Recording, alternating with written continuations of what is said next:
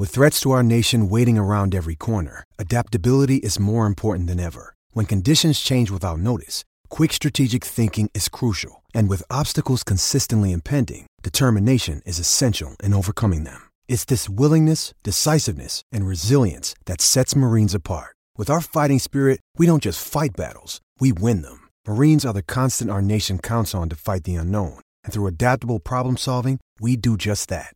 Learn more at marines.com. Hey everyone, welcome in back to the BT Powerhouse podcast. It is Friday, July 29th. As always, my name is Thomas Bendit. I will be your host.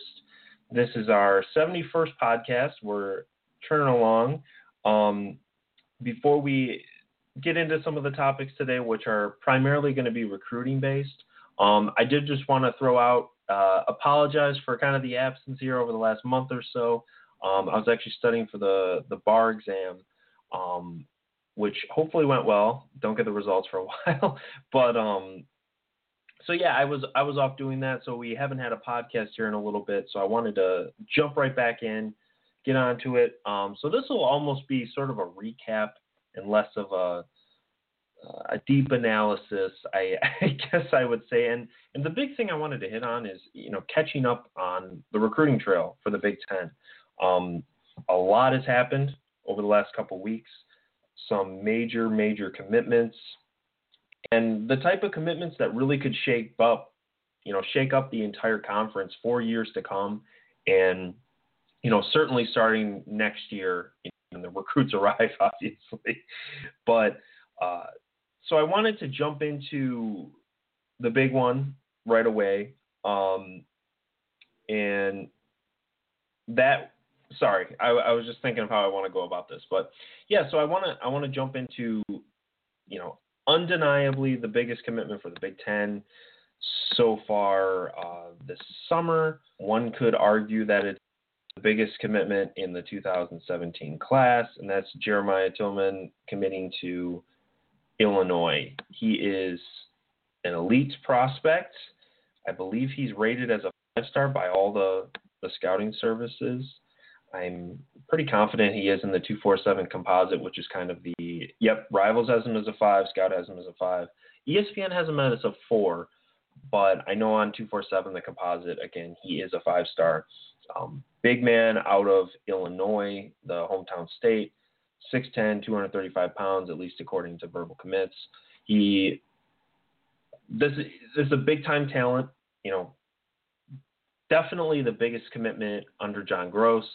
Illinois have been kind of known as sort of the unofficial runners-up of the Big Ten over the last couple of years. They've been in on so many big prospects, just haven't been able to close the deal. But this time they did.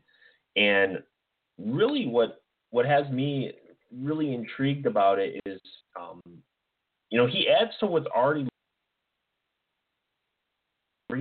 and, they're not done yet. They still have, I want to say, 1 or 2 scholarships open for the 2017 class.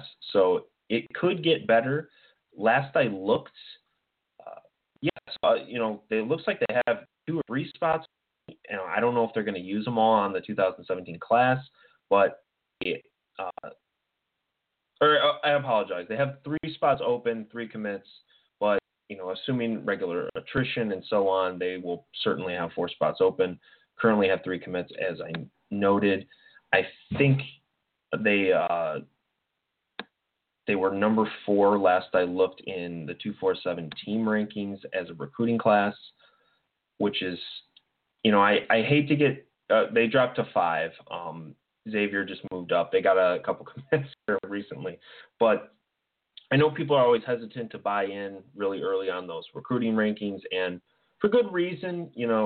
Generally, there's so many commits who haven't chosen their school yet, and a lot of the big ones on the board. So you should hesitate, I guess, is a good strategy on buying in too much. But, with the average, they're looking at an average of a good 4-star quality recruit in this class. And I would be shocked if it didn't finish in, I would assume, somewhere around the top 15, especially if they can get a big commitment as their 4th commitment in the class, which it looks like they're going to do that.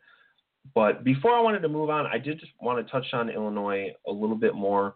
I think this is a commitment where I wrote about this on BT Powerhouse on Thursday. If you're interested, definitely check it out. It was kind of a fun topic, and my whole concept is kind of this could give Illinois a really awkward season, and that isn't something I say a lot for a basketball team. But the thing for Illinois is they're coming back. There's no doubt that John Gross is on the hot seat. No doubt. I mean, 10 out of 10, 100% certainty he is on the hot seat. Now, the range of that, who knows? What he has to do this year to come back, who knows? But, now they're coming in. They have a top 5 recruiting class right now, which, again, probably won't end up top 5, but will probably be top 10, top 15-ish. Maybe higher if that last commitment is a big-time recruit or so on. And they're going to be in the situation where very likely, this Illinois roster, I know a lot of people are optimistic about them. There are certainly reasons to be optimistic. I'm not going to argue with those people, but this is not a lock for the NCAA tournament at all this year. Especially with none gone, they're not a lock anymore. And I think that's significant because, if they're sitting on the bubble, there's going to be a lot of pressure to bring John Gross back just because of this class. I don't know if it'll be enough to override, some of the other concerns, but, it's going to be something to watch. It's going to make them really intriguing, and it's going to put a lot of extra stress on this year. I know Tillman had said, or at least some of the stuff I had read, that he's committing to the school. He's not committing to a coach or to play with a certain player. So theoretically, he's committed regardless going forward, but you always got to take that kind of stuff with a grain of salt. Who knows? Things happen on the recruiting trail. It's always a mess, but I think that's going to make them in a very interesting spot.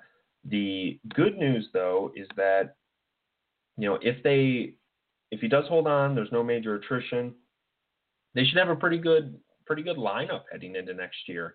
You're going to lose Hill, you're going to lose Abrams, you're going to lose Tate, and you're going to lose Morgan and Mike Thorne. So you're losing a lot, but really outside of Hill, you're not losing any major known commodities. And you're going to have Coleman Lands back.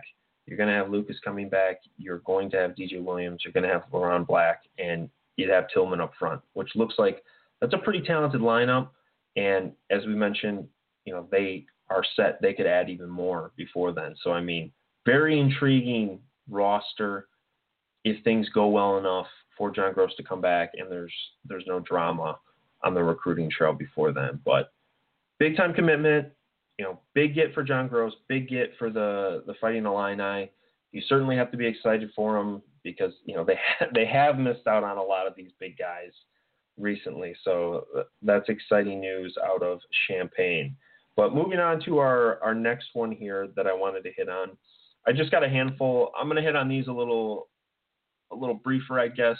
I know I didn't spend a ton of time on Tillman, but just because that was such a high-profile one. But the person I wanted to talk about was Evan Taylor, who is a JUCO player who is now he's committed to Nebraska, and looks like he has signed as well. So officially he will be heading over to play with the Cornhuskers. Obviously, this is a reaction to the Andrew White transfer, which is what we talked about on the last podcast. But, I believe he's 6'5", 205, solid scoring guard, more of a forward, I guess, but, he's not Andrew White. That's the first thing I'd say. He's a guy he's going to help with that issue, but it's at least another piece to help fill that void now, which is going to be massive with both Shields and White off to their respective destinations. I'm not sure how it's going to kind of shake out for Nebraska, but at least this is another option, on the wing. They're going to be thin. They're not going to have a ton of depth. I'd love to sit here and say I think Nebraska is going to be great and Huskers fans get excited, but it could be a rough year is what I would say. I think they got some some nice pieces on the team, some intriguing pieces, but, without White, you don't have that massive scoring presence. It's really going to be, we'll see what Taylor can do in the backcourt. As I mentioned, he probably can move around to a couple different spots if needed. I know some people have him as a point guard, some have him shooting guard, but he's a diverse player. I think he can move around. But it's going to be a lot on Anton Gill, former Louisville player who transferred in a year ago. We'll see how he kind of shakes out. There's a lot of optimism about him. People really like his shot. They really like his ability to create his own shot. So I think he'll be able to pick up some of that slack. But, it could be a rough go. And Taylor should help a little bit with that. At least give him a little more depth and a little more experience on the roster. But certainly a notable addition. But, yeah, it could be rough. That Andrew White transfer certainly left Nebraska in a tough spot, but at least they got a decent prospect on short notice to move in and replace him. So definitely something to watch. And as a side note, I do want to talk about Andrew White a little bit towards the end of the podcast, but I'll save that for once we get through these recruits here quickly. But the next guy I want to hit on was a commitment for Wisconsin. Trying to get to my page here. Brad Davidson, who's a point guard. He comes out of Minnesota. Really nice player. He was really, I don't want to say he was blowing up on the recruiting trail because he still hadn't picked up the major offers yet. But, he had a lot of interest and certainly a lot of interest from the Big Ten. Nebraska was in, Dayton was in, I know Michigan was in, there was Northwestern, Minnesota, a lot of Big Ten interest. He was coming up as a bigger big-time prospect in the Big Ten. I really think he's a quality player. I think he's going to fit really well into Wisconsin's system. I think he's going to take care of the ball. He's going to be able to get his shot here or there. I don't think he's a tremendous scoring presence, but I think he's a smart player. He has enough athleticism to play at the Big Ten level. And this is just one of those commitments. I know I've talked about it with a couple people, but, this isn't going to be a flashy, mega star commitment that, you're really going to go, wow, this guy could change everything. But I think he's going to be a real solid player in the Big Ten. This is one of those guys where I could see him being like a Bronson Koenig, a guy like that who comes in, plays consistently, and really at the end of the day, people miss him, when he moves on. And I think he could be that kind of player, a tough kid, hard-nosed. I think he can really make an impact. Again, I don't think he's going to be flashy over the top, but he's a Wisconsin recruit. He's going to fit in great with them. I think he's going to make some noise, and I'm really liking Wisconsin's class that they're bringing in.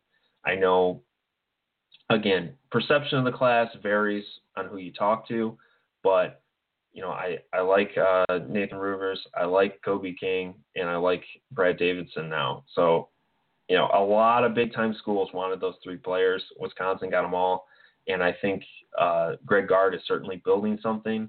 We'll see how they do this year. Obviously some big and lofty expectations, but I think Davidson's a big pickup, and I think this is one of those pickups that people are overlooking now, but in hindsight are going to go back and say, that was a sneaky pickup for the Badgers yet again. We'll see how it shakes out, but I really like that pickup, and I think Wisconsin fans should be excited about him, to be honest. Two other ones I wanted to hit on briefly here. I know I keep saying that and keep talking forever, but two others. To be honest, I haven't seen a ton of film on these guys. I don't know a ton about these guys, just because, as I mentioned, I was studying for the bar, kind of off the radar a little bit, but I did want to just note these and kind of positionally how they could play into it. The first was Eli Brooks, who committed to Michigan. To just be frank, he hasn't gotten a ton of attention. He plays in kind of a weird AAU area. They don't play on the national circuit and so on. So he's kind of gotten glossed over a lot by the recruiting services, but he was really starting to pick up attention. I hate to use the term blow up because, when a kid has major D1 offers, it's kind of hard to say a kid blew up after that. But, Kansas State was in on him. North Carolina State was in on him, and Villanova, who, just won the national championship, was recruiting him. He ended up committing to Michigan. Apparently he's a big fan of John Beilein, really likes what Michigan's doing. He's 6'1", so he certainly has the size to play at this level. I think he's going to come in at an interesting spot. Michigan, they have 3 point guards on the roster, and I'm using that term very strictly because I know some people would say Marr could also play point guard. Well, that's a debate for a different day. But, they have Walton, they have Dockich, who's the walk-on backup, and then they have Xavier Simpson, who's coming in as a pretty highly touted freshman. So, with Walton and Dockich set to graduate this year, we'll see if Dockich can get a red shirt. He's been trying for the last 2 years. We'll see how that works out. But, Brooks theoretically would move right into the backup role, and, as well, he could get a starting role if Xavier Simpson can't sort of hit the ground running, this year and into next year. So it solidifies a group where Michigan really needed to add a guy in the 2017 class. And, from what I've read, he sounds like a playmaker. As I mentioned, I haven't really gotten a chance to check out a lot of film on him, but I think he certainly seems like a guy, Villanova's in on him. They've done a great job recruiting over the last couple of years and have recruited some great guards as well. So that speaks highly, and Beilein has a pretty good track record for guards as well. But that's definitely a commitment to note. It'll be interesting to watch how his rankings progress now that he's indeed committed. And then the last guy I wanted to talk about briefly was a guard, Geo Baker from 2017, who committed to Rutgers. From what I understand, not a major prospect, but he did have some offers. He was offered by Kansas State, which, that's a side note, Kansas State seems like they offer everyone. So if you're ever looking through, kind of a funny little thing. But, Boston University, George Washington, as I mentioned, Kansas State, Lehigh, Northeastern, Rice, Vermont. So he had a decent offer list, putting in perspective where Rutgers is as a program, to be frank right now. But I do, that's definitely a commitment that can help add some much needed depth. As we've talked about on this podcast before, when we had Dave White on, I want to say a month or two ago, to chat about kind of how he saw things moving with Pico in charge, that they were probably going to bank some scholarships into 2017 just because they probably couldn't add a lot of depth for this year, just based on where the program is and the short notice and turnaround. But they're probably going to have a bigger 2017 class. He's the first commitment to start out with, and they're going to need players right now, and they're going to need to develop them. So I think it's certainly a notable commitment. We'll see kind of how it goes. A kid out of Boston, Massachusetts, maybe they can start really tapping into that East Coast and, New England type of prospects that they're looking to add. So a notable commitment there, but a lot going on the recruiting trail. The last one I wanted to hit on here very, very briefly is Miles Dredd, who has committed to Penn State. And it is definitely worth mentioning he is a 2018 recruit, which, he's really like a year, 2.5 out, however you want to really count it. But he is a 247. He's rated as a 3-star recruit, combo guard. He's out of the DC area. We'll see kind of how he develops, but definitely something worth watching. Penn State, with that great 2016 class, they've carried over well into 2018 now. And, Pat Chambers seems to be moving in the right direction. I've talked about with a few people that this is kind of this year and certainly next year are kind of, money years. He needs to start getting some wins, getting some postseason appearances. But, he's getting some big commitments, so that'll definitely get the fans excited, and it looks like another one for 2018.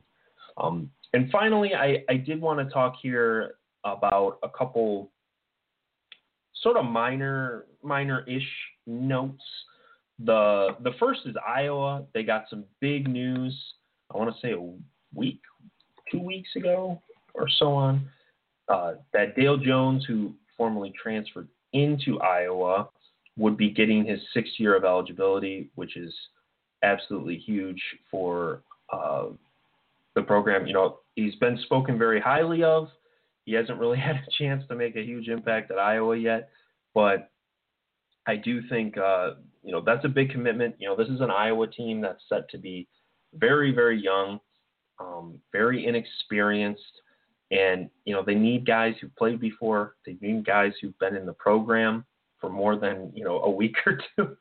I know it's over a week or two, but, this is a very, very young team coming into this season, and they need some elder statesmen around. That's been Iowa's bread and butter over the last couple of years, during this NCAA tournament streak that they've built now. And they're going to need a guy like Dale Jones to step up. I think he's an intriguing guy. I really like how Iowa's front court plays out. I know people are up and down on Iowa a lot, but I really do like how the front court looks. I think they have a lot of intriguing options. I don't know if they have any home run type of players, but, maybe Dale Jones can be that guy. Iowa certainly, look at Jared Uthoff last year. They've had their luck in the transfer market here recently. So I think that is one commit that, I shouldn't say commit, but, getting that extra year will certainly be a boost down the road here, and could really be a boost to Iowa here over the next year or two. But the last little note I wanted to talk on, not a super long podcast today. I think we're going to have another one over the weekend, really trying to catch up on everything going on.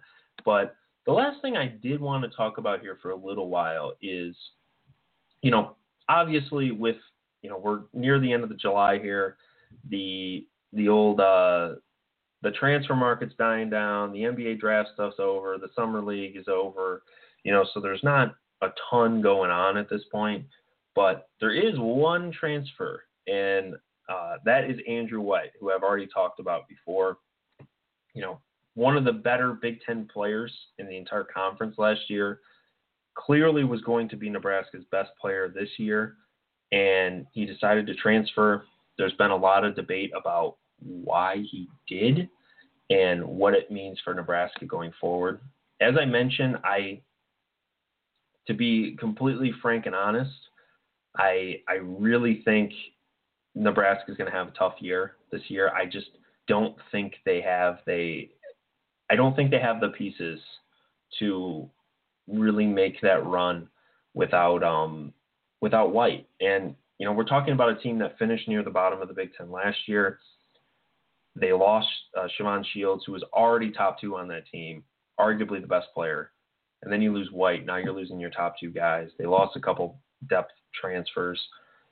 They have some nice new additions. We talked about Taylor even a couple minutes ago. But losing White is major news, and it's going to be rough. But what I did want to do, though, is I wanted to jump into this article a little bit, and it's on MLive by Brendan Quinn.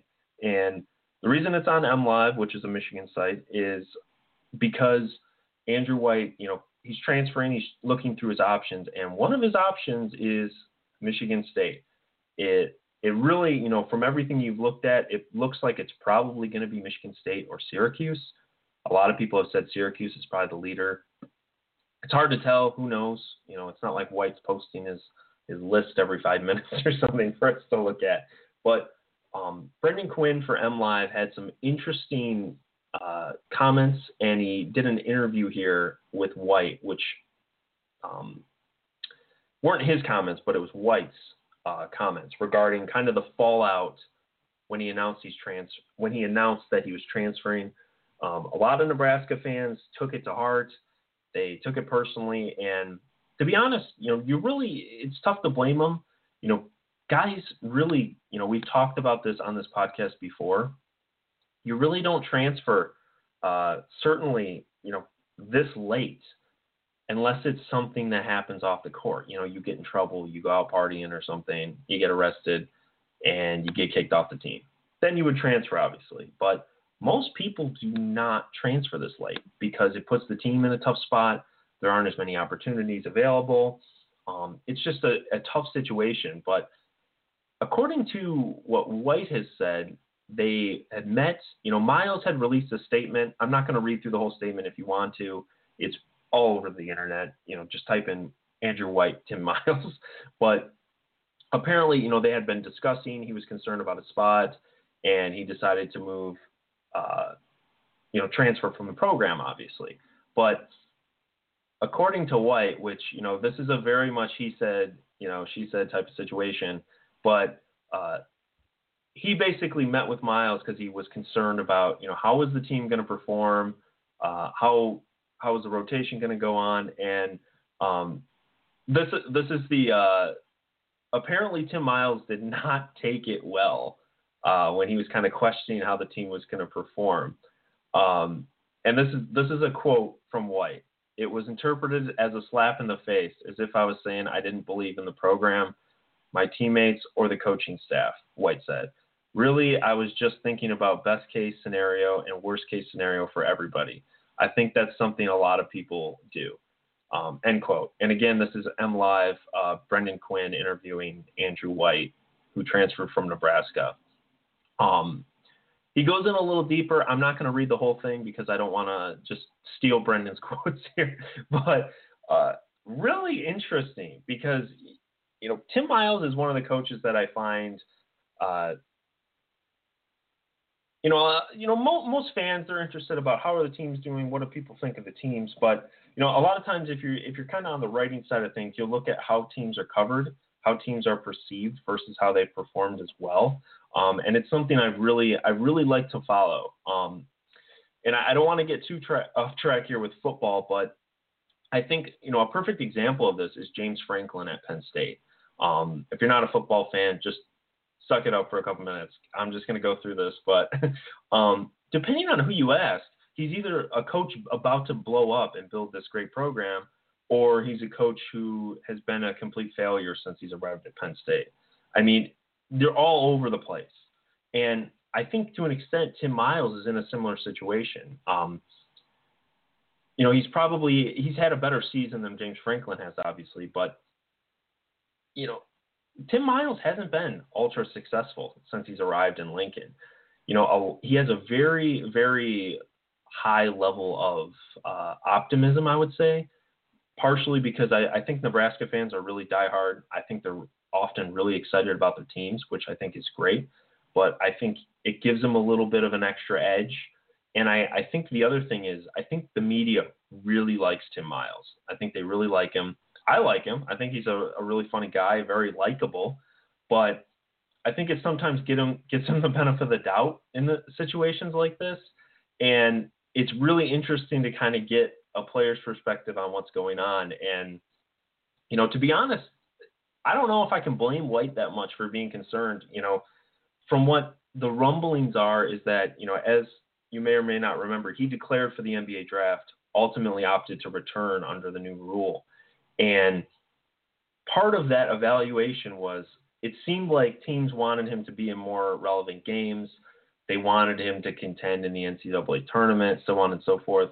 I don't know how true it is or not, but it seems like it definitely left White concerned, and it seems like it's a major reason why he decided to leave. And I'm interested to get some reaction from other people, but it's one of those things where I kind of understand Andrew White's point of saying, hey, where are we going with this thing? Because I've been here for a couple of years now, and things really haven't seemed like they're moving in the right direction.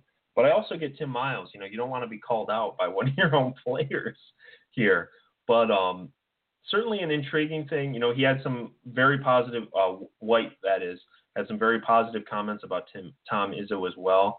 I think that would be a huge, huge addition if Michigan State ultimately could land Andrew White. Again, I don't know how realistic that is just because of how Syracuse is sort of playing into the conversation here, but very intriguing and kind of spins White in a couple different directions here on his, what people are going to think of him. I know a lot of people were very rough on Andrew White, I will just say, after he announced he's leaving because of sort of leaving his team to hang. If you leave with a couple months before the next school year starts, it's going to put your team in a rough spot. But with this, everybody always wants to make themselves look good, obviously, but definitely presents things in a little bit of a different light. And I found it interesting, and it's certainly going to be intriguing to Michigan State fans if he does end up going there. I don't know if Nebraska has a double play against Michigan State, but that will be very interesting to watch if he does transfer and they play each other. Michigan and Purdue will have that with Spike Albrick. I know Michigan and Indiana had that last year with Max Bielfeld. A lot of intriguing storylines with that whole thing, and it's a story that I'm definitely going to keep following over the next couple months, and BT Powerhouse will as well. But with that, I do want to end the podcast here. As I mentioned, there will certainly be another one this weekend, possibly two. Got to see how things kind of unfold here, but I think we're going to have some really fun ones over the next couple. I want to break down some of these non-con schedules that have been coming out. I think we're going to do that one next. And then I want to do some great conference realignment hypotheticals and scenarios. So definitely be on the watch for that. That one should be coming here over the weekend or early next week. And we appreciate everyone checking us out. Again, my name is Thomas Bendit. You can check me out on Twitter at @tbendit. I write for BT Powerhouse, btpowerhouse.com. A lot of great content. And we're going to start getting into the preview stuff sooner rather than later. So thanks again for checking us out, and look forward to seeing you guys next time.